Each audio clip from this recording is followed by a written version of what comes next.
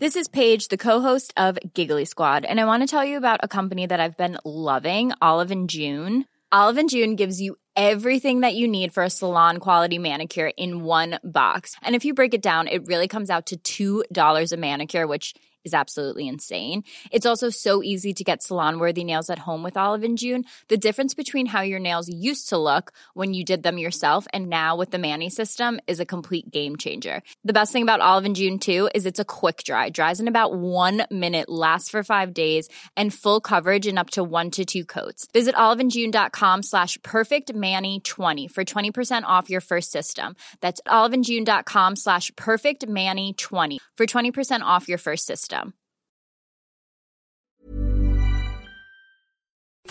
It's a brand new year, and what better time to get going with that online store you've been thinking of? Those "I was there when Arsenal actually scored a goal" t-shirts would fly off the shelves right now. And to get yourself up and running, you need Shopify. Shopify is the global commerce platform that helps you sell at every stage of your business. From the launch your online shop stage to the first real-life store stage, all the way through to the "did we hit 1 million orders" stage, Shopify is there to help you grow. Shopify helps you turn browsers into buyers with the internet's best converting checkout, up to 36% better compared to other leading commerce platforms, and sell more with less effort with thanks to Shopify Magic, your AI-powered all-star. Sign up for a $1 a month trial period at shopify.com/arsblog, all lowercase. Go to shopify.com/arsblog now to grow your business no matter what stage you're in. Shopify.com/arsblog.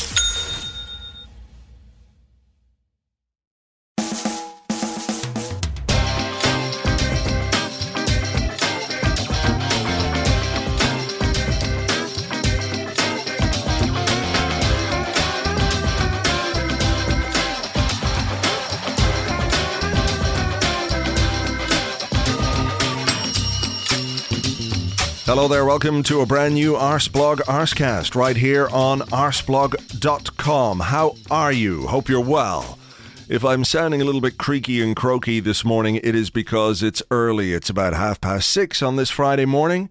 And those of you thinking, how unprofessional, what a shambles this man is. Well, you could not be more wrong. You couldn't be further from the truth. Like if the truth was all the way over there, and you were all the way over there. That's how wrong and far from the truth you are, because I did most of what needed to be done for today's Arscast yesterday. Am I a shambles? Am I an unprofessional shambles? Let me just check this out. What is the distance from Dublin to London? Okay. 463 kilometres. That's how far it is. So I travelled 463 kilometres there and 463 kilometres back because, well, you know, it's not every week you get the chance to sit down and have a good chat with Ian Wright. Yeah, you might remember him from such things as scoring lots and lots and lots of really brilliant goals for Arsenal. That Ian Wright. So, yeah, look, you do what you've got to do when that opportunity presents itself. I don't need to go into the details of how and why it came about, but Ian was very generous with his time, despite the fact that, of course, I was the one that travelled 463 kilometres there and 463 kilometres back. But that's, look, I'm not saying that I went out of my way more. I'm just saying that when you're a busy guy like Ian Wright, your time is very much appreciated, and it was. So we met in London, we met in Soho, and I got to say thanks to Tayo Papula for helping us find somewhere to do it. We sat around a table, Ian and I, for the best part of an hour, talking about him, his Arsenal career, this season, what's going on, these players, the manager, the board, the FA Cup semi-final coming up against Manchester City, the lot. And it was great. It was absolutely fantastic to meet him and chat to him about this football club that we all support. I was going to say endure. I don't know if that's the right word. Maybe at the moment it is. Maybe this season it is. But overall, it's still, I think, the best thing in the world to be an Arsenal fan. Imagine being a fan of someone else. What would that mean? That would be, yeah. Think of all the people in your life that you wouldn't know anymore, or you would hate just because who they are or who they support. You see? So look, there's always an upside. But look, it's not always the most uplifting conversation, but that is because, well, things are not that uplifting at this moment in time, and there's no point beating around those particular bushes.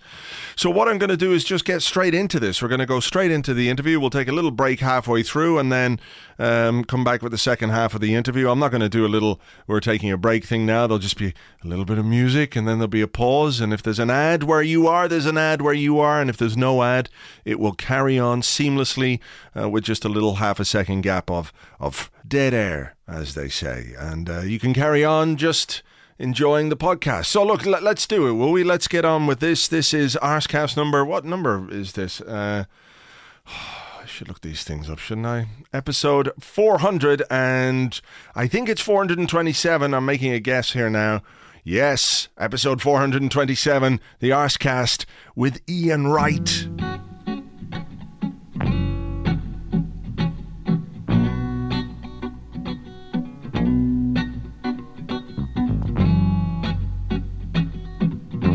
All right, well, I'm in London. I'm in Soho in London, and I'm with an Arsenal legend. It's an absolute privilege to sit here with Ian Wright. Hello to you. How you doing, Andrew? I am well. You're a legend yourself, man. Not as much as you. Well, it's not for me to say. You might have a few goals more than me at the top flight of football. But, well, look, thanks a million for the time. Yeah. Appreciate it. And first thing I just want to say is I watched the documentary the other week on BT Sport, the Rocky and Wrighty documentary, and that was... it's been a difficult season for Arsenal, and we'll talk about that in a bit, but there were moments in that documentary where you kind of, you look... I thought to myself, whatever is happening at this moment in time, I'm just so glad I'm an Arsenal fan, because watching you and watching the marble halls and watching all those old moments was something special. Well, it was just because, like, when they wanted us to make it there, Andrew, you know what I mean? We got in touch with Janet, Dave's wife, and everybody, and we sat around. Yeah. And we wanted to make sure that they had the right stuff, but to be honest, we shouldn't have worried about that. You know, it was fantastic the way it came out. I've got unbelievable reviews. Yeah. Because of our different paths and the way we both got there, and what Rocky used to do for me when I used to see him when I was like 18 and he was just like 15, 16, getting ready to go across the bridge to go to Stoke Newington, and you know what I mean, I was still dossing around, smoking stuff and still drinking, trying to find girls, and he used to really slaughter me about, you know, not doing enough. And I thought I'd done as much as I could when I was younger, trying to get into the game. I couldn't write to any more football clubs.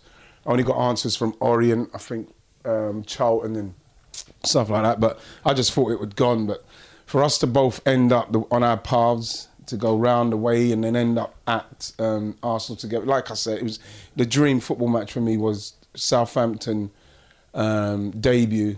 Yeah, Rocky scoring and me scoring a hat trick. It was when I think of it, it makes me emotional. It's the greatest day ever. Oh, it was brilliant. It was just brilliant to watch and brilliant to see those memories. And I love the idea of yourself and Rocky sitting at a table till 4 a.m. talking about what's it going to be like. Drinking whiskey and ginger. Well, you know, those were the days. Honestly, we must have spoke about Spurs, the other mob. Yeah, we must have spoke about them for 3 hours, man. It was just like, and how if you score against them, what it means to the fans, and you know, it was you know, it's as if it was yesterday for me. It's so it's right there in my head. It's so vague. It's right there. Yeah. Well, look, it was a brilliant thing to watch, and you know, it brings back a lot of memories, I'm sure, for you and for a lot of people listening to this, and certainly, you know, for all of us. I mean, when you look back at your time with Arsenal, it must be, I mean, it's such a huge part of who you are and who you are now, and what the man that you've become, I guess, in a way, that you're still very wedded to Arsenal Football Club. I know you played for Palace and you played for Celtic and West Ham, but the association, I was on the way out here, on the way to the airport in Dublin, I said to the taxi driver who just lives down the road from me, I said, I'm going over to interview Ian Wright today, and he went, oh, fuck, I love that guy, and I'm a Man United fan. So, you know. It's really strange because the Palace fans find it very difficult to deal with my Arsenal love. Yeah. And, you know, my love for Palace is deep. You know, it's deep, and you know, to have to explain it to them, they should know. I will never ever not appreciate the chance what Crystal Palace gave me. I took the chance. Sure. And I just think it's the way it came about and the fact that I left and it went so successfully at Arsenal. And, you know, when I left Palace, I said, I'm leaving to win things. I want to go and win stuff. And it was really strange because even going back to the Rocky and Righty, when you listen, because these are things first time I'm hearing it from Steve Coppell. Some of the things what he was saying, and he said there was no way we could have held him back. He had to go to a club like that. Yeah. And as soon as I got to the club, not, you know, even with Rocky there and everything, it was right. Yeah. It was amazing. David Dean, the lads, everybody, it was fantastic, and that's why, you know, I'm so pleased I scored on the debuts, because all the time you're watching people go from a club like Crystal Palace to a big club like Arsenal, and it doesn't quite work out for them, and I was petrified of that. But then after I scored the goal against Leicester, when he went up, still meet people and they say, I went up to Leicester right as soon as I heard you signed. I scored the goal against Leicester and I scored the hat-trick on the Saturday. That was it. Yeah. It was the love affair started, and you know what I mean? It's not stopped for me. Yeah. Well, look, you hit the ground running and kept going. I mean, when you think about, you know, what age you were when you joined Arsenal to then become the club's record goal scorer. Andrew, that's something that I can't really comprehend even now, and I think it's a good thing Thierry came through in the end and broke it, because I would not be able to still believe that I ended up as Arsenal's record goal scorer. And I remember me and Thierry spoke, and we speak a lot, and when he was getting ready to do it, I remember when I went on the pitch and we spoke, I said to him, you make sure you put it out of sight, Thierry, because this is an unbelievable honour. You don't want no one to come and do what you're doing to me. Yeah. You put it completely out of sight. Yeah. You know, I wouldn't have been suspended so many times if I realised that I was going to do it. And look, I mean, some of the people that you played with besides Rocky, I mean, Dennis Bergkamp. Yes. I mean, the greatest signing we've ever made. I mean, incredible. We'll ever make. You know where I was when that went down? I was working for a radio station in Tipperary, and I was like not far from home, but it is a long way from Tipperary, of course. But anyway, I was down there. I wasn't enjoying the job at all. They made me do 6 hours of radio every day, 12 to 2 in the afternoon, and then 8 to midnight, and it was kind of soul destroying. But I was sitting in the newsroom, and they're putting together the bulletin, the sports bulletin and the news bulletin, and the girl who was doing the sports said to me, Arsenal have signed Dennis Bergkamp. And I went, will you fuck off? I know. What are you talking about? Arsenal have signed Dennis Bergkamp. It's something that wouldn't have happened under George Graham. He just would not have signed a player like that. Yeah. He wouldn't have broken the record and paid him what he would have had to pay him. Whereas we were happy to just see a player like that. And you know, I know we're going to go on to talk about Arsenal, but a player like that just lifts the whole club. Yeah. You know, I always describe it as when Dennis signed, it's like the start of that, you know, the X-Men, where that kind of DNA thing fuses and then everything changes. I think that when Dennis signed for us, that happened. All the DNA and everything changed, and that's why we went on to be what we were. It was only going to be success and progress with someone like Dennis, and we bought straight into Dennis and how great he was and how we all had to raise our games, because it was a self-motivating dressing room. We knew, and we couldn't believe, Andrew, that Inter Milan let him go. We literally could not believe it. I mean, it must have had a huge impact on that dressing room, because you know, at that time, certainly in the league, things were a little bit difficult for Arsenal. Yeah. And all of a sudden, you've got a player like Dennis Bergkamp coming in. I mean, I guess it was obvious from day one, the day he arrives on the training ground, what he was going to bring. We saw Andrew in training what he was capable of. Yeah. I'm still trying to. I'd have to really think back to see if he ever even gave the ball away in training. Some of the goals he scored in training, and.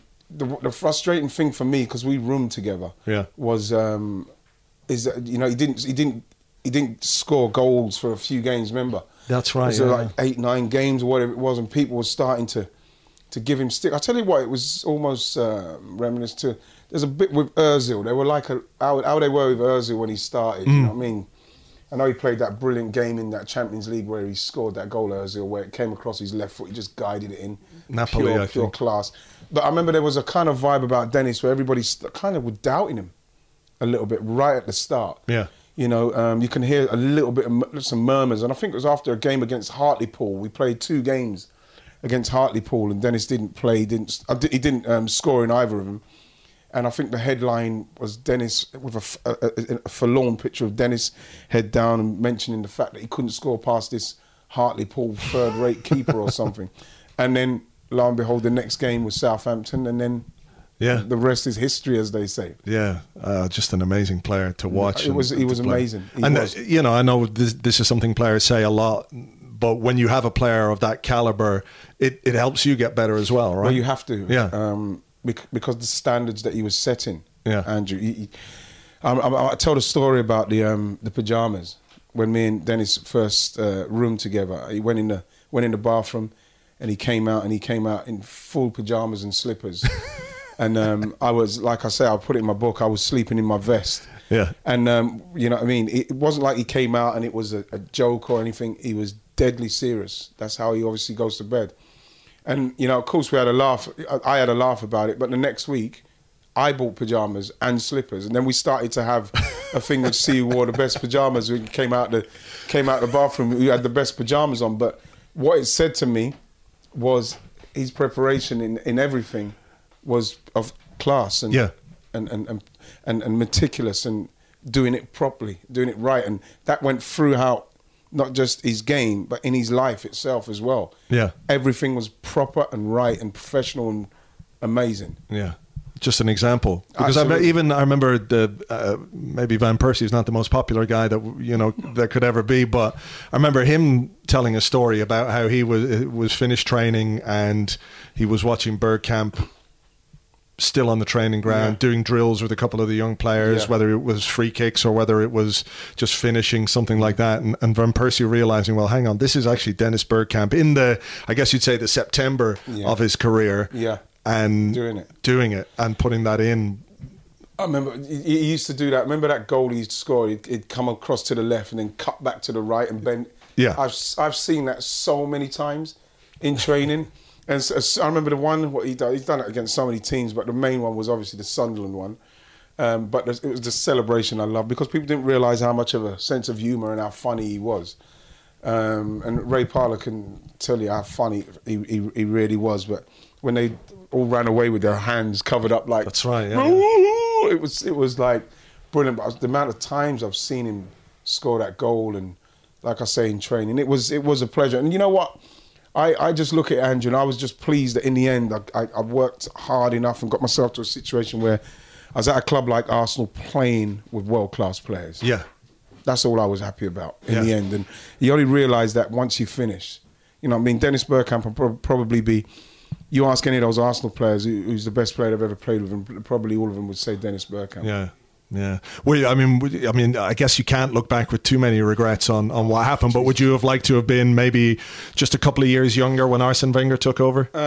You know, I'm not sure, simply because I think it all happens at the time it's meant to happen. Right. And you can't have regrets about that. And you know what I mean?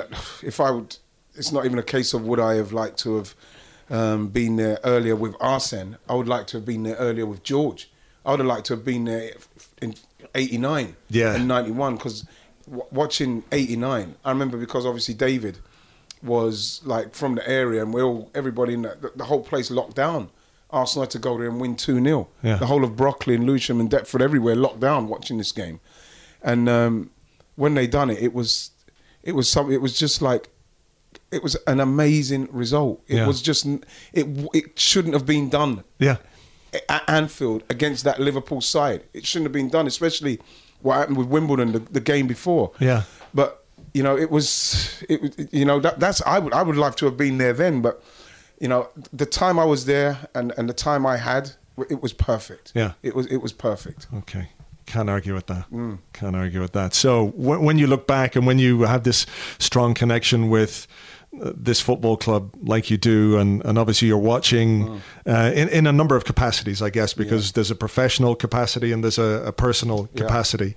I mean, is it a little bit difficult at times to separate those? It's so hard. It's very hard, and to the point where I can't really win because I will not say Arsenal have done well when they've not done well. Yeah, you know, it can't work like that because I'm catering for a lot of people. But when it does go well, I'm then able to, I wouldn't say gloat, but I get a lot of people saying it's ridiculous Ian Wright talk with Arsenal because he's so biased towards Arsenal. whereas they don't say how critical I am of Arsenal when we play badly or when we don't do well. Do you get more? I mean, I'm so nervous. Do you get more criticism from Arsenal fans? Totally. When you're critical of the club, you get more stick from them. The thing is, I know that when I'm doing my assessment of Arsenal, I'm doing it from a place of pure love with Arsenal, but pure honesty, Andrew, because it's the only way you can do it. Now, because I know that it's coming from a place of love. And I like the thing with Arsene Wenger, was when Arsene Wenger in Brazil a few years ago for the World Cup, we must have sat down and spoke for 2-3 hours. And he said to me, he hasn't got no problem with what I say about the club because he knows where it comes from. Sure. And that really made my heart smile because I've got a lot of love and a lot of respect for him. So to know that he feels that way about when I'm talking about Arsenal is because he knows I'm doing the job I have to do. But it's like, for instance, I'm doing the game, the semi-final, and I can't. I'm shitting myself. Like everyone, I'm terrified. It's hard, like watching Arsenal in the current climate. It's very, very hard because there's a weakness and there's a capitulation and a crumbling vibe about us that is very hard to pinpoint. And this is why when I saw the Ox the other day come out and he said what he said, and I saw it on social media, people are talking about they're tired of it, the Ox pandering and trying to get the populism vote, and it was bollocks. That had to be said by someone. It should have been done ages ago. It was just great to hear somebody almost like standing up in that dressing room. It needed to be said, Andrew, whether it was a PR, whether someone trotted him out there to say it. But when you looked at him and the way he was saying it, he meant it. Yeah. Because you know what? It's got to a stage now. I've never heard Arsenal fans sing, "You're not fit to wear." I've never heard that. You're not fit to wear the shirt like Palace. So him saying that is something that needed to be said at that time. Yeah. You just want to see how they react to that. Yeah, well, true. I mean, look, I think you can be really cynical and say it's a bit of PR or it's contrived or whatever else. But I wanted to hear it. But I think you're right. It is something that needed to be said. Whether it's 100% true or 99% true or 1% true, it was something that had to be said because there are clear divisions between the players and the fans. And what normally happens at football clubs, right, is that, you know, the people get pissed off with the manager, or they get pissed off with the board or the owner or something, or they get pissed off with a player. A player can lose the fans, and it's very difficult for them to get the fans back on side. But if you start losing all the fans and all the players, that is a really unhealthy situation. You are in a bad place. You're in a bad place. And you know what? The players, like I've said for a long time, there's certain things Arsene Wenger has to take the blame for him. Like, you know, if I read or see another team of Arsenal players that Arsenal should have bought, Arsene Wenger didn't. If I see another one, I swear I'll punch a wall. And you know, then that's by and by. But you know, with certain players that he has bought, and the fact that it has gone stale, it has gone a bit stagnant. You know, the players do seem a little bit comfortable, and what you want is you just want some form of change. Like even watching us go to a back three. What was your reaction to that the other night? Well, cool. Personally, my jaw dropped because Arsene Wenger's done something differently. He's changed. I felt a little bit for Hector Bellerin because it's come at a time where, because he'll probably play on Sunday. It's come at a time where he's been brilliant. This season he's not been as good as we've seen him, but he has been one of our most consistent performers up until this season. So to see him get dropped and then the Ox played brilliantly in that role. And albeit against a Middlesbrough side that were there to be taken. I did feel for Hector a little bit, but just to see us change and do something else, it's just, I was just pleased to see a change. Yeah. I was just pleased to see a change, Andrew. It was, you know, it's something that you hope that they've been working on. Are they going to do it against City, which is going to be a massive test? You don't know. I've heard him say that he's probably going to do it. You know, would I play Gabriel in it? I want to see more of Rob Holding. I think that he's been very, very patient. He's more of a stand-up guy that I feel that, given the opportunity, he might kick on. But you know, if it was out of him and Gabriel, I'm going with Holding for some reason. Sure. He doesn't seem like he's so caught in the headlights. Yeah, I think Mustafi is out, so unless he brings Mertesacker back in, which seems a bit of a risk, doesn't it? Play your first game of the season in an FA Cup semi-final. Can you imagine what would happen to the boss if he'd done that? Yeah. Well, look, I mean, like you say, it is at least something at a time when I think fans, and I'm sure you feel much the same way, where you feel a little bit like there's so much talk, there's so much going on, people are expressing so many concerns, and there's nothing coming back from the club. Which is wrong. And we'll touch on that in a minute, but, you know, at least from a footballing point of view, we're seeing something from the manager, some acceptance that this season he can't keep doing the same thing and expecting it to work, because he's chopped and changed personnel, and it hasn't really happened. And now he's changed the system, and he's changed the system at a time where he's totally under it. He's right under pressure. You know, we've got people singing what they're singing to the players about not fit to wear the shirt. The manager's totally under scrutiny consistently and continuously. The ball, you know, that's a whole nother story. But I remember, like, there was a time, what can I the example, like Theo, we don't know if he was going to sign or, you know, there was a time where he was just in the right place at the right time, Theo, and got this unbelievable contract. And all of a sudden, he was playing up front like a striker, because that's what he wanted to do. And it's almost like the boss gave him that opportunity. He played up front. He scored some goals doing it. As soon as he signed the contract, he took him back out. It's like when the pressure gets right on the boss to do something, he seems to right, I'm going to do that now, because that's what's needed right now. Like, he's changed now. Yeah. I'm not sure if we're supposed to be like, oh, he's changed. Okay, he's ready for change, so let's give him a chance now. Yeah. Because I genuinely believe that he'll probably sign for another 2 years. You know, I remember things all kind of kicked off when I was having a question and answer session with the box holders with the boss, and he was the one who mentioned that it's coming to an end. And I remember saying, well, the boss, to me, maybe it is coming to an end for him. And I said, if you ask me right now, with me sitting across the table like I am to you now, Andrew, and people said, do you think you'll... And I thought, at the time, yeah, he looks like he's had enough. He looks spent, but it seems like after that, he just got a new lease of life. He got a new lease of life, and all of a sudden, you know, we've got this 2-year deal, which is probably still on the table. Yeah. So I don't know. Do you feel like maybe it's something that if things were going well, he might be more inclined to think, well, all right, but because it's going poorly, he feels responsible and doesn't want to walk away at a time when things are bad? I get the impression that it's the latter there, and because that's what he's like. Yeah. I think that you know, whatever people say, we were going through a little bit of a dip once he did come back in after 94, 95, after the 2 Cup Winners' Cups, and we didn't win anything to that point. And then, you know, Arsenal got in, and then, you know, we started to kick on. But, you know, people saying that Arsenal, you know, he made Arsenal.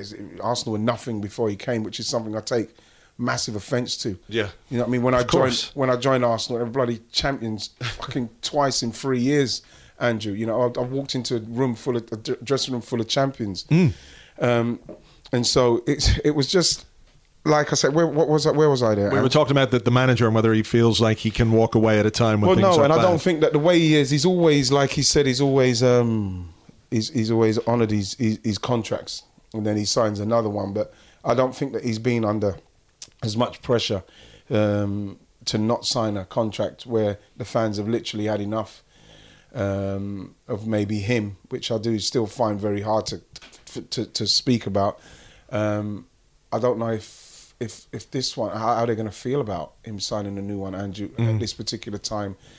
But, you know, if anyone feels that just Arsene Wenger leaving and then bringing in a new manager with the same people upstairs, man, I think I think that would be very naive of us to feel that if Arsene Wenger goes, everything's going to be okay, Andrew. Yeah, no, look, I share those concerns. I mean, I think it's possible to hold the opinion that maybe it's time that Arsenal had a new manager, but also be terrified at the prospect of the people who are at board level choosing that new manager or trying to deal with the departure of someone like Arsene Wenger. Because I know it's a comparison that people make quite a lot, but Alex Ferguson at Manchester United, a manager who was there for so many years, who ran the club the way he wanted to run the club, despite other people above him. You know, he had the iron fist there in many ways. Maybe Arsene Wenger's iron fist has got a velvet glove on it, but you know. But Andrew, you do feel as well though that when Fergie did run it with the iron fist, I get the impression that people were able to there was a lot of change as the years went by, with different people would come in. Well, that was him voices. as well, though, wasn't it? Because Ferguson, there was a bit of churn in terms of... Now, maybe that was him falling out with Brian Kidd and Queiroz, and who knows, but at least there was that success. Freshness. Yeah, and there was success, continuous success with that, whether it was something that was done unwittingly by them or it was done purposely, they got success with it. You look at Chelsea's model, and I'm sure that the way Chelsea have been since Abramovich has come in, they would have probably wanted a manager that would have stayed continuously and build a legacy and build what maybe Arsene Wenger did at Arsenal. But because their owner, he's not sitting and resting on laurels. If it's not happening how he wants it, he'll get rid of them. And what's happened is he's got rid of them, and they've got success. Every now they get rid of them, they get success. So they've not had a continuous manager, but they've won everything up to this point. Yeah. You know, I think, was it you? I don't know who I heard saying, would you change? Would you swap Chelsea's success? Would we want the same kind of success as Chelsea, or would we want to be how we were? Yeah. You know, and if I'm going to look at it, you know what I mean, I'm never going to not love the Invincibles and what the Invincibles done, but I would swap what's gone on the last 8-9 years. Sure, but I mean, I guess it shows you a couple of things. Is that one is that there's no one way of doing it. So like having a manager for a long period of time, it can bring great stability. Yeah. And I think I've said before that, you know, in time, I think people will look back at the consistency that Arsene Wenger had, and even if it's only tough, they'll give him credit for that. But at the same time, you can chop and change your manager and still be successful. And the concerns that people have, let's say, remember when Mourinho was in charge the first time and he had such great relationships with the players, the likes of Terry and Lampard and Cech and all those players. When he left, they still did it for different managers. So players will do it for another manager. There's no worry about that. Do you believe that our players and the way our players have let him down continuously and consistently when he's showed so much faith in them? Because they have to be held to task as well. Yeah. Do you think that even if another manager came in, even with the shaky blancmange that's upstairs above them, do you think that those players can react and all of a sudden find a determination and a drive and a will to win and not lose and not compete? Do you think a manager could come in and do that? Are we running out of managers that's left to come in and do that? I think a new manager could certainly give some of them a new lease of life, but I think a new manager would also need to come in and say, look, you've been here X amount of years, it hasn't really gone time for you to move on, thanks very much. I think that will be part of what a new manager has got to do. But I think a new manager like Conte this season at Chelsea has shown that he can come in and I know they were champions the season before and had that, they obviously stopped playing under Mourinho, but he's come in and picked them up again. So I think a new manager, even what happened at Leicester this season, you know, he's got more out of those players than Claudio Ranieri was getting. But I wanted to ask you about the players and what you think about what's happening. And I do wonder, is the uncertainty over what is going to happen with Arsene Wenger as a player, would that be something that could influence you or have an impact on your performances when you go out on the pitch, either as an individual or as a collective? Is it something that as a collective you would worry about once you went out on that pitch? Not once you're out on the pitch, because I believe that if you took my career under George, under Rioch, even though that was the worst year of my life, not just my football career, and under Wenger, I like to think I played exactly the same under all of them. You know, because you're not playing for that manager, you're playing for the club. Yeah. And as twee and as glib as it might sound, that's what you're playing for, the club and your teammates. So as then the fans will love it, and then everybody benefits from that. So I just feel that the players that Arsene Wenger as built around him are weak players. I just do not feel that they've done anything to show me that they, even with a new manager, and that they're going to be able to be strong enough to rise up and be something else. I'm not sure they can. I feel that they've taken Arsene Wenger's kindness for weakness, whereas I believe our dressing room, we were self-motivating. Yeah. It was refreshing to have somebody who wasn't screaming and shouting and slaughtering us when we come in at half-time, we're 2-0 up or we're winning, or we were 1-0 down, we come in and we get a draw, we walk into the dressing room and we're happy that we just got back in it. George Graham comes in and absolutely slaughters everyone. You know what I mean? Because that's what he does. Arsene Wenger came in and he was very calm with you. Yeah. He you know, and if you're a player with that kind of persona where you will take the excuses what Arsene Wenger makes for you and say, oh yeah, see what the boss says? Yeah, that's fine. You have to be self-critical yourself. I'm not sure, apart from when you, the Ox there the other day, I don't believe many of them when they come out and say how disappointed they are, because the weeks following they played exactly the same. It's sort of like a running joke among Arsenal fans when there's a bad result. Fans, yeah. You know, when there's a bad result, someone is wheeled out to do we will learn from this and we'll try harder. And you know, it strikes me that there's to get to this level of football, to be a football player at Arsenal, you've got to have a certain amount of character. You've got to have a certain amount of drive, a certain amount of ambition. So, I mean, is it just that they're missing 1 or 2%, or are they missing perhaps some characters in the dressing room? That's all it is. Who can consolidate that? That's what it is, because when I came to Arsenal, our mantra should be when I came in there, with what we built from the back. Now, everybody, we had so many people slaughtering you. Yeah. If you weren't doing it, if I weren't holding it up. I could get Baldy, I could get Lee Dixon, I could get Nigel, Tony screaming in your face when you come in at half time. You sit down, you've given away the ball a couple of times, and they let you know, if you give that ball away again when we're trying to get a fucking breather, I'm going to knock you out. Right? Now, I'm not saying that you want that kind of stuff in there, but that's what it's about.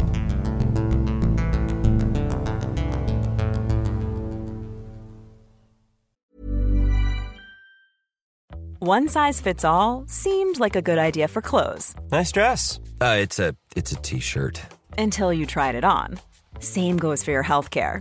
That's why United Healthcare offers a variety of flexible, budget-friendly coverage for medical, vision, dental, and more. So whether you're between jobs, coming off a parent's plan, or even missed open enrollment, you can find the plan that fits you best. Find out more about United Healthcare coverage at uh1.com. That's uh1.com. Hey there, it's Michelle Norris. I'm host of a podcast called Your Mama's Kitchen. When I travel, I'm usually looking for a way to find a taste of home when I'm not at home. And one of the things I love to do when I am at home is entertain. And Airbnb allows me to do that. When I was in California recently, I rented a house that had a great kitchen. And when we were sitting around the table, we were all thinking, we're in someone else's house. Someone could be in all of our homes as well. If you have a home, but you're not always at home, you have an Airbnb. Your home might be worth more than you think. Find out how much at airbnb.com/host. It's a brand new year, and what better time to get going with that online store you've been thinking of? Those "I was there when Arsenal actually scored a goal" t-shirts would fly off the shelves right now. And to get yourself up and running, you need Shopify.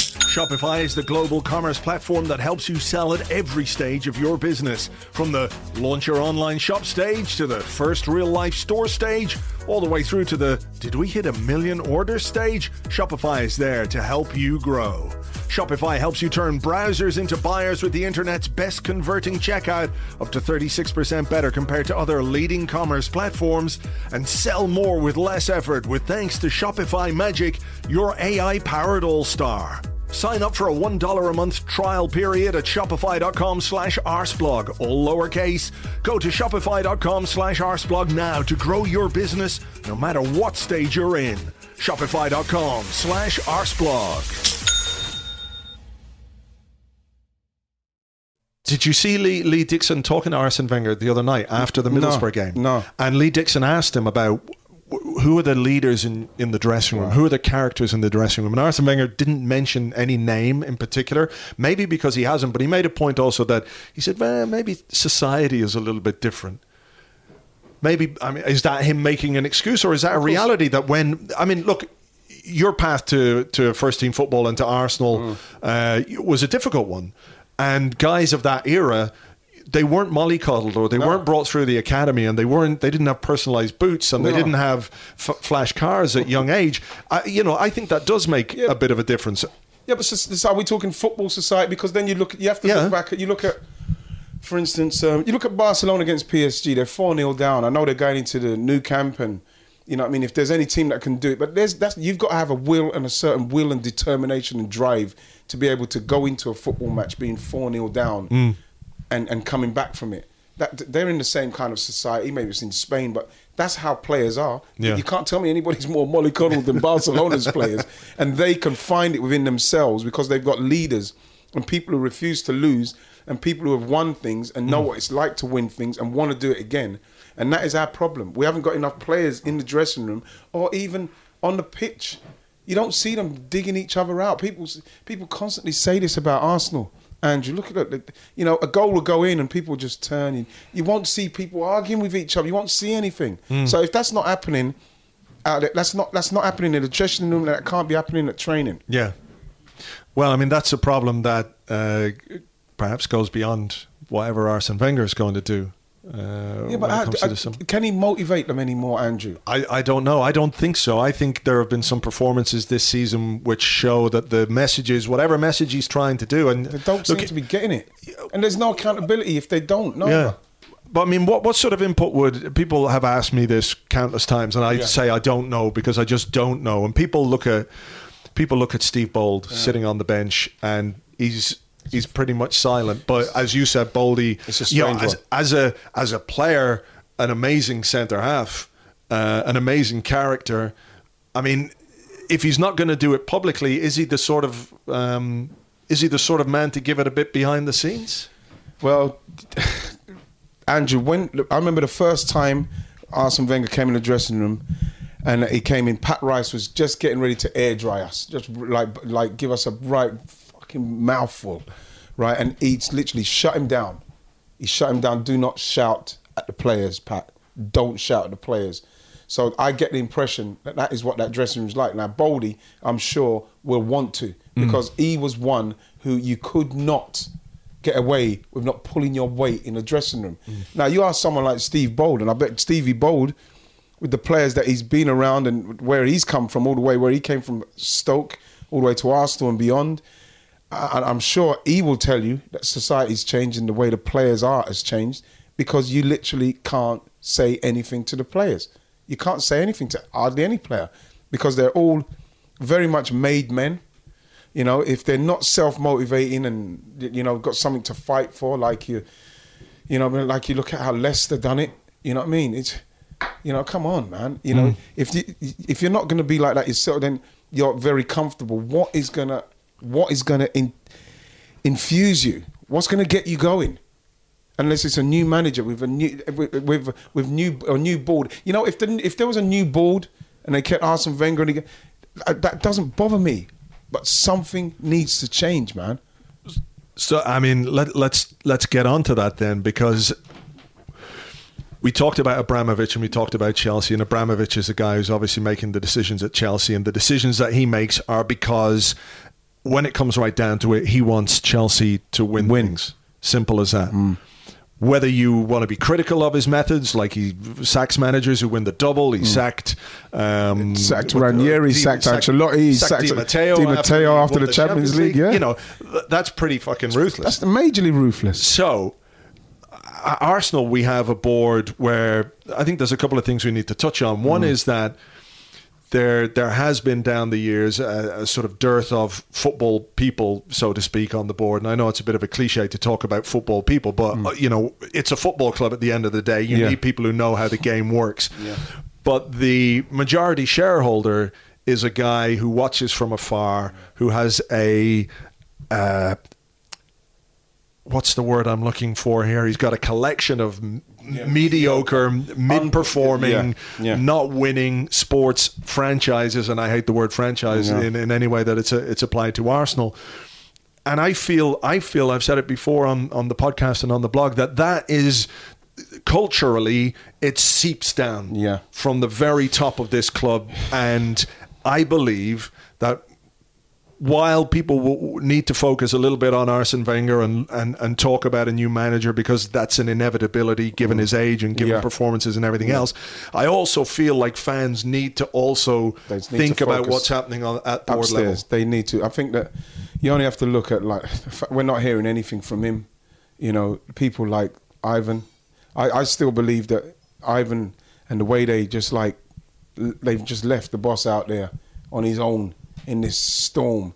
When they said, well, it's the fans that will ultimately decide what happens with him. That is literally, he might as well have just started hammering the nails in. Yeah. Because now the fans are revolting with what's going on. And you can't blame them with what they're watching. But he's giving them license. Because how else are they supposed to express their feelings to how they feel? Still paying the most money for season tickets. Still watching poor performances. Still being let down majorly by the team.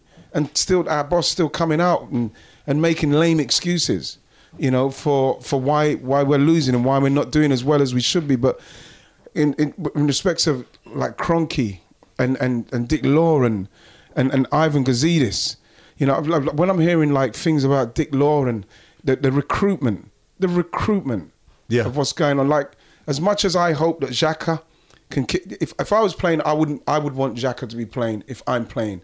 You know, the rumour is Xhaka's telling people he's not getting coached, doesn't know what he's doing, he's just been plonked in. You know what I mean? He doesn't know what he's actually properly doing. You know, whether that's true or not, who knows? But he's somebody that he's left foot and he's long range passing. If he had somebody to run it, it's fantastic. Same with Ozil.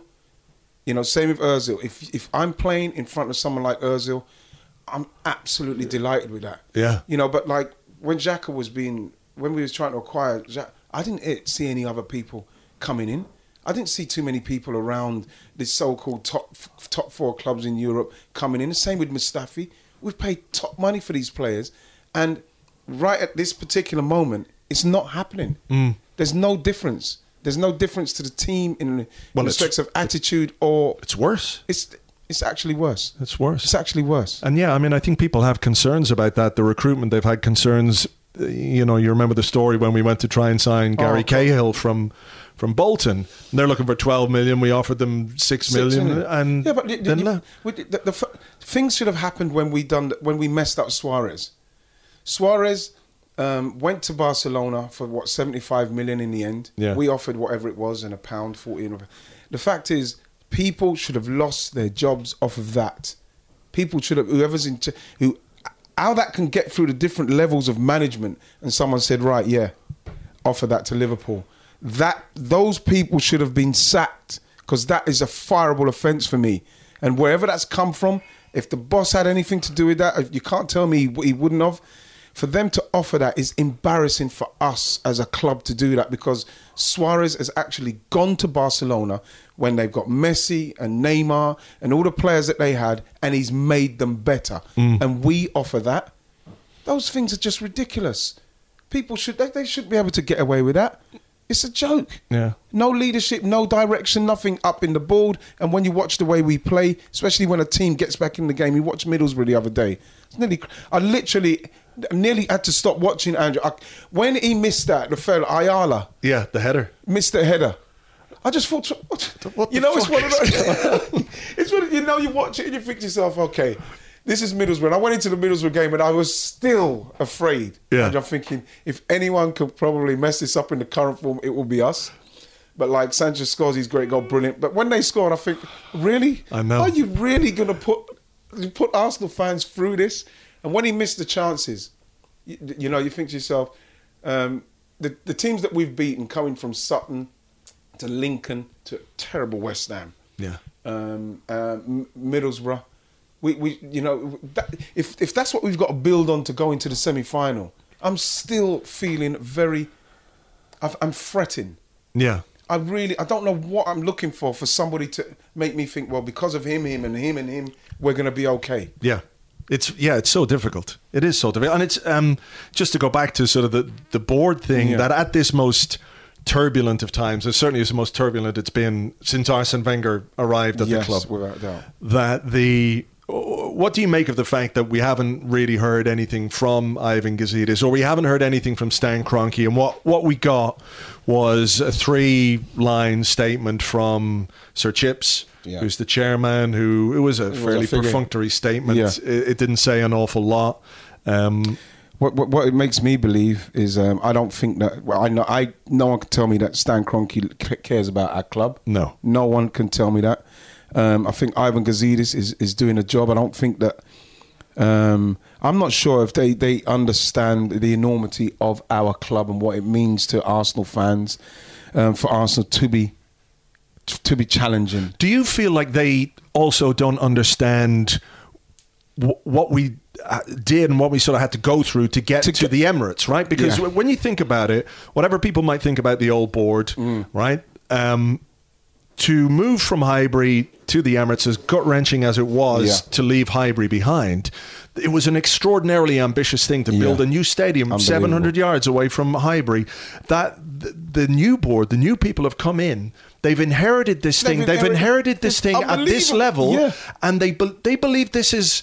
That's it. That's it. It just stays there. Yeah, it just stays there like that. That there's no desire to get what that stadium was meant to do. Take us to the next place. Take us to where we could compete with Bayern, with Barcelona, with Real Madrid. You know, we can't match their history, but we could at least. I was thinking as well, Andrew. Do you think they could have, if they said at that time, "Listen, we're making this move, and it's probably going to take us 10 years," you know, with what we've got to do to pay back. You know, just a bit of transparency. It's probably going to take us about 10 years, because then what, we'd be like 2 years, and that we'd nearly getting to the point where, right, here we go. Yeah. And I think that people would have taken it more in their stride, knowing that we've qualified for the Champions League as often as we can with the limited resources that we've got. Although everybody thinks that Arsenal have got squillions and squillions of pounds, we had to pay for the stadium, which I totally understand. But they kept it quiet, never said anything. Yeah, they sold Arsenal the dream of, well, we're going to compete with Bayern Munich, and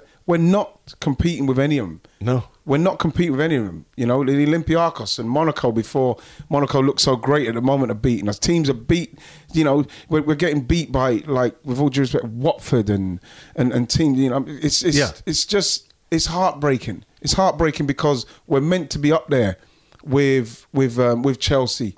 And I don't care about Abramovich and how much money he's put in. We should have been able to continuously build. We out of hell, we let Patrick Vieira, a legend in our club, end up Manchester City, where there people like Patrick and Thierry and people like that, Tony Adams, we see him, whatever, Tony, how people like that are not in the club. Lee Dixon, Martin Keown. Martin told me a story the other day that when he was there for the time and he got the year contract, he was there, he would say things, and the boss would tell him to shut up. You talk too much, Martin.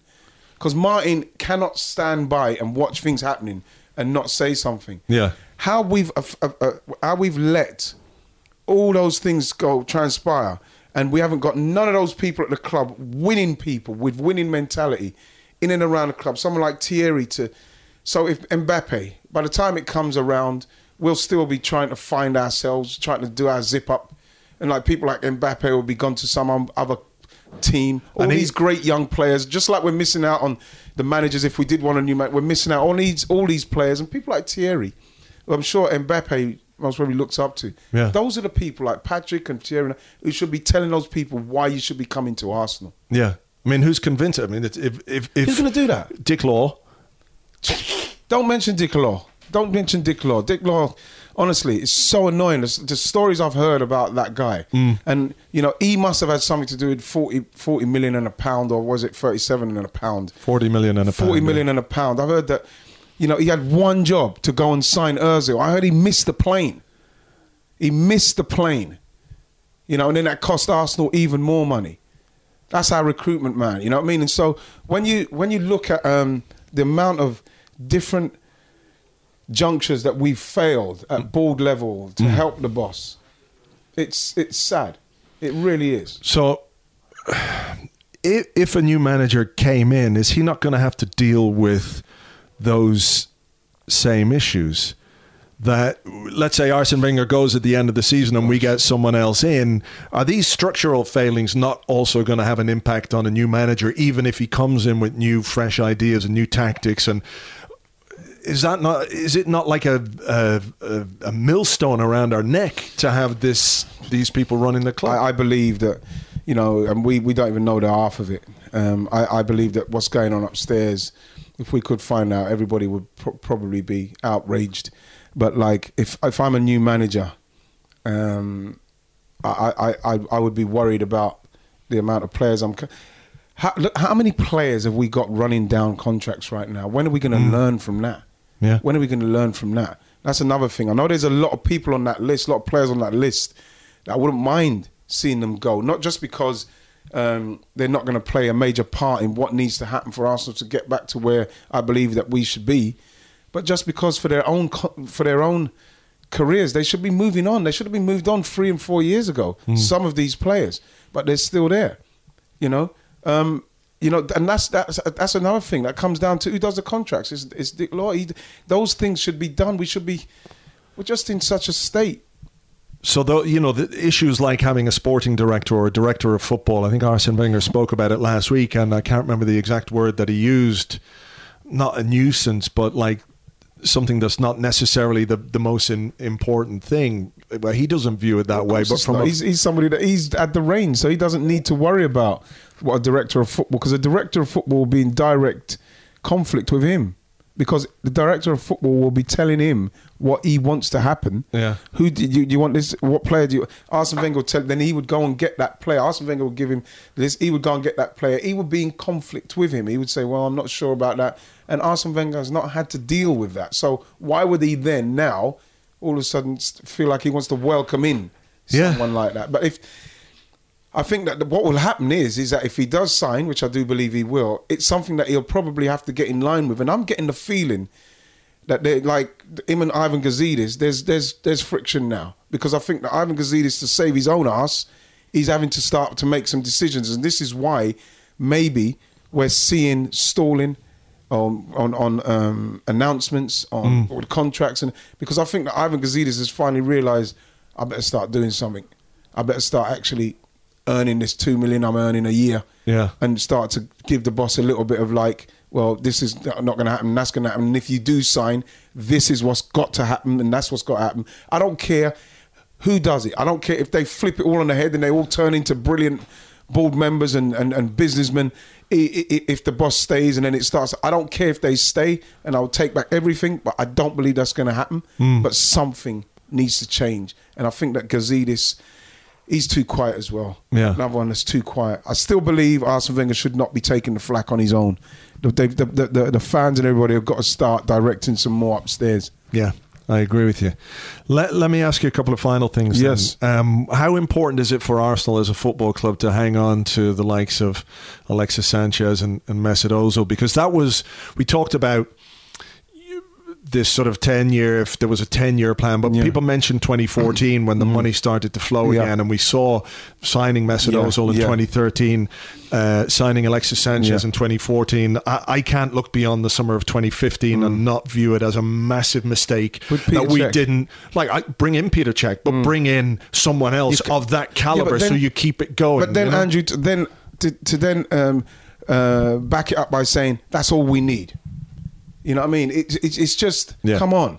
But for me, it's imperative that we keep Alexis Sanchez, and I think it's imperative we keep Mesut Ozil. I don't care. People give Mesut a lot of stick, and I just think that's just his playing style and the way he is. But on the ball, when he's doing his stuff, and people say he doesn't do it against this team and that team, you can't win the German Player of the Year 5 out of 6 years at international level and not be something. You know what I mean? I know you get a little bit more time, but that just says to me, he's got the quality, he's got the time. Should we be building a team around him? We should not. There is no way we should now be sitting here fretting on whether Mesut is going to leave or Sanchez is going to leave. I'm fretting that both of them will probably leave. Mesut's already said, you know what I mean? I want to see what the boss is doing. And Alexis just looks like, you know what I mean? He looks like, for me, he looks like somebody who's not there right now. You know, he looks like somebody that it will run down. He is in the best position he can be in as a footballer with his contract, in playing well. There's unrest, but he's like the best player. You know, it's just like he's in a great. He's in an unbelievable. Who would not take Alexis Sanchez? You know, he says he wants to stay in London, but he wants to win things. That's literally saying something like, I want to stay in London. Who's winning things? Well, Chelsea at the moment are winning things.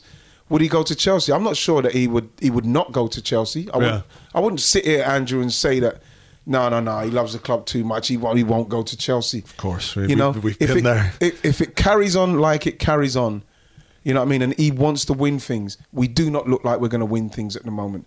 So you look at him and you look at Ozil, and you think to yourself, you know what I mean, you hope that something happens and happens quick. This is why all this waiting around to announce things, it doesn't help. No. It just makes people more apprehensive and more worried and more nervous. They're not helping the fans. Yeah. They're not helping the fans. Because fans, I think, really do deserve an awful lot better than they've got over the last few months in particular, because I feel in some ways that when they were singing at the players at Crystal Palace, it was like a last resort, because they've directed stuff at the manager, they've directed stuff at the board, they've had protests, they've held up banners and been pretty much ignored. Yeah.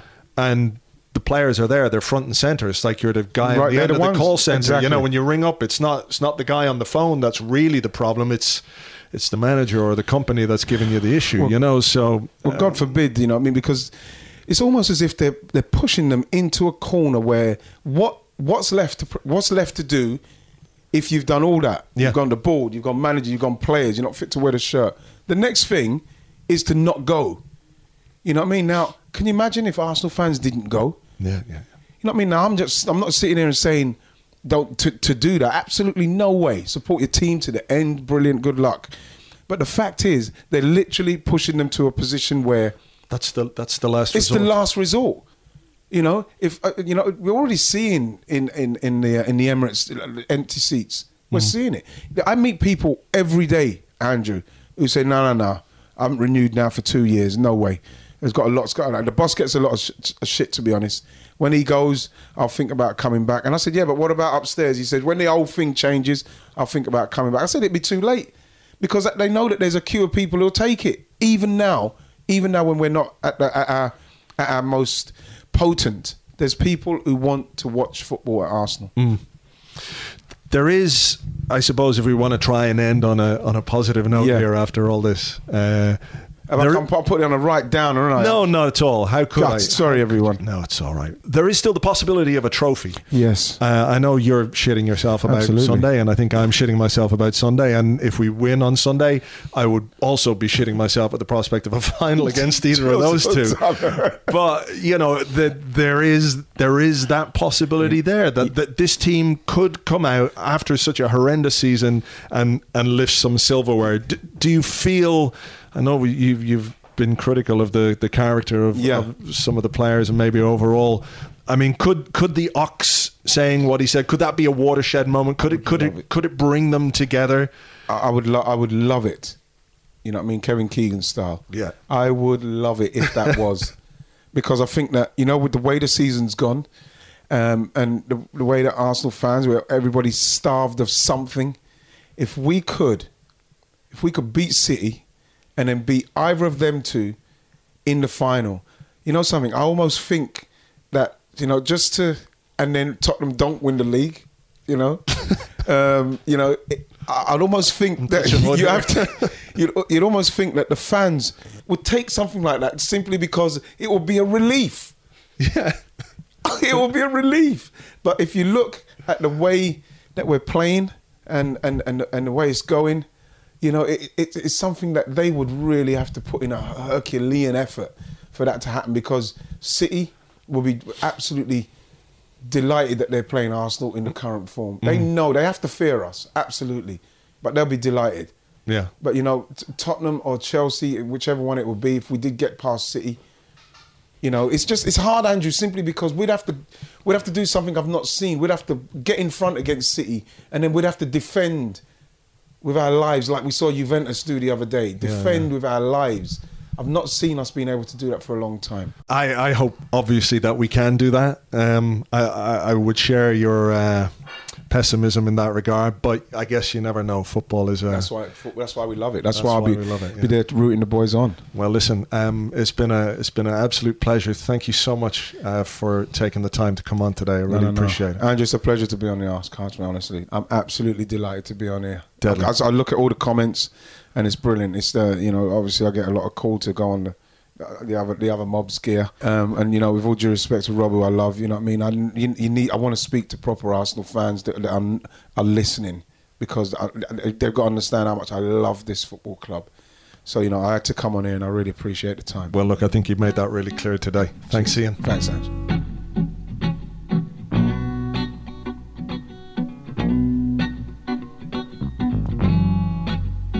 There you go, Ian Wright, ladies and gentlemen. Thank you again to him for his time, and it was great, really great to sit and talk to him. And I don't think anybody can be in any doubt as to what he feels about this football club and how concerned he is about what's going on at this moment in time. And I don't know if there's one takeaway from the conversation. I think it's that for all the concerns that we have and we share as fans about the future direction of this football club and how much things need to change, that the solution is not black and white, that it is a complicated situation, a nuanced situation, that changing just one thing is not going to make everything better. It doesn't mean that that one thing shouldn't be changed, but there are other things to consider, other factors to take into account, and whether those things are also going to change remains to be seen. I just don't know what's happening. Like many of you, I'm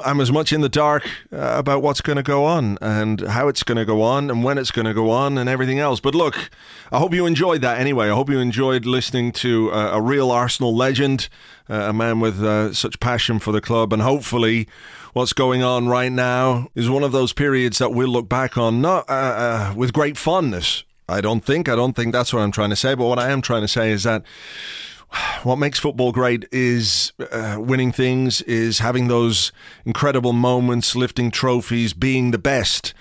And they're rare. Maybe they're not as rare for some clubs as for others, but, you know, they don't come around every day, and you have to go through the difficult times to really, really enjoy the good times. And I think we're going through a period at this moment whereby the next good time is going to feel really, really, really good. I think that's fair to say. Hopefully that comes sooner rather than later. I'm going to leave it there, though, because I've got to get this out. We've got stuff to do. It's Friday morning. We've got an FA Cup final and all... FA Cup final, do you hear me? FA Cup semi-final coming up on Sunday. We'll preview that over the weekend on the website. So all I can say is thank you again to Ian Wright. Thanks to Tayo for helping us out and getting this together, getting us a room to record in. Thank you, as ever, for listening. It's really, really appreciated. If you want to give the podcast a review on iTunes, that would be a great help. Thanks so much indeed in advance for that.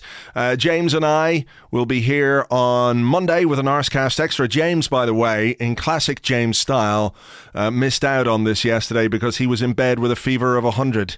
He was feeling very ill. So maybe that augurs well for the weekend. Normally when something bad happens to James, the football goes quite well. So sorry to hear you're sick, James. Get well soon. Of course, we'll chat to you on Monday, but maybe it's a good sign ahead of the game on Sunday. So let's keep fingers crossed for that. I will catch you on the next one. Thanks as ever. Cheers. Bye-bye.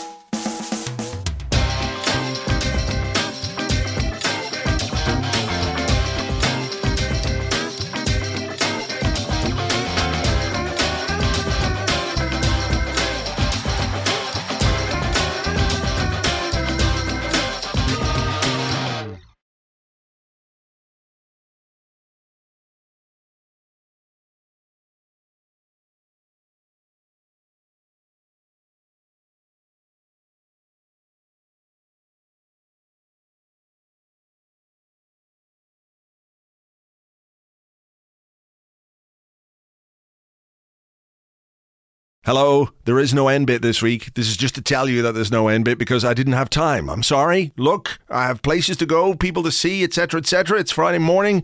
I just ran out of time. My only other option was to record something on the plane. And I wasn't going to do that. That would be weird because you'd have, airplane noises, which are not good noises. They're just sort of high-pitched and like pressurized cabin noises, and the people around me would have been going, what the fuck is that guy? Oh, he's weird. Can I change seats? And they couldn't have changed seats because it was a very busy flight, including the child who was kicking the back of my seat most of the way from London to Dublin. Not that I want to put a curse on him or anything like that. I'm not saying that, but, you know, If he lost the use of one of his legs for a couple of days, I wouldn't be unhappy. That's all I'm saying. I just want to make a correction as well. During the end of the podcast there, I came to the conclusion that it was episode 427. I sounded so happy with myself as well when I said it was episode 427. I was wrong. It's not 427. It is 426. Good numbers, those, because you can add stuff up, 2 divides into 4 and 2 plus 4 is 6 and all that kind of stuff. Lots of patterns in that. So, do that. Try and make as many number patterns as you can out of 4, 2 and 6. Even when we're on a budget, we still deserve nice things. Quince is a place to scoop up stunning high-end goods for 50 to 80% less than similar brands. They have buttery soft cashmere sweaters starting at $50, luxurious Italian leather bags, and so much more. Plus, Quince only works with factories that use safe, ethical, and responsible manufacturing. Get the high-end goods you'll love without the high price tag with Quince. Go to quince.com/style for free shipping and 365-day returns. And use that as the end bit in your own brain. It's like interactive this week. So thanks. Until next time.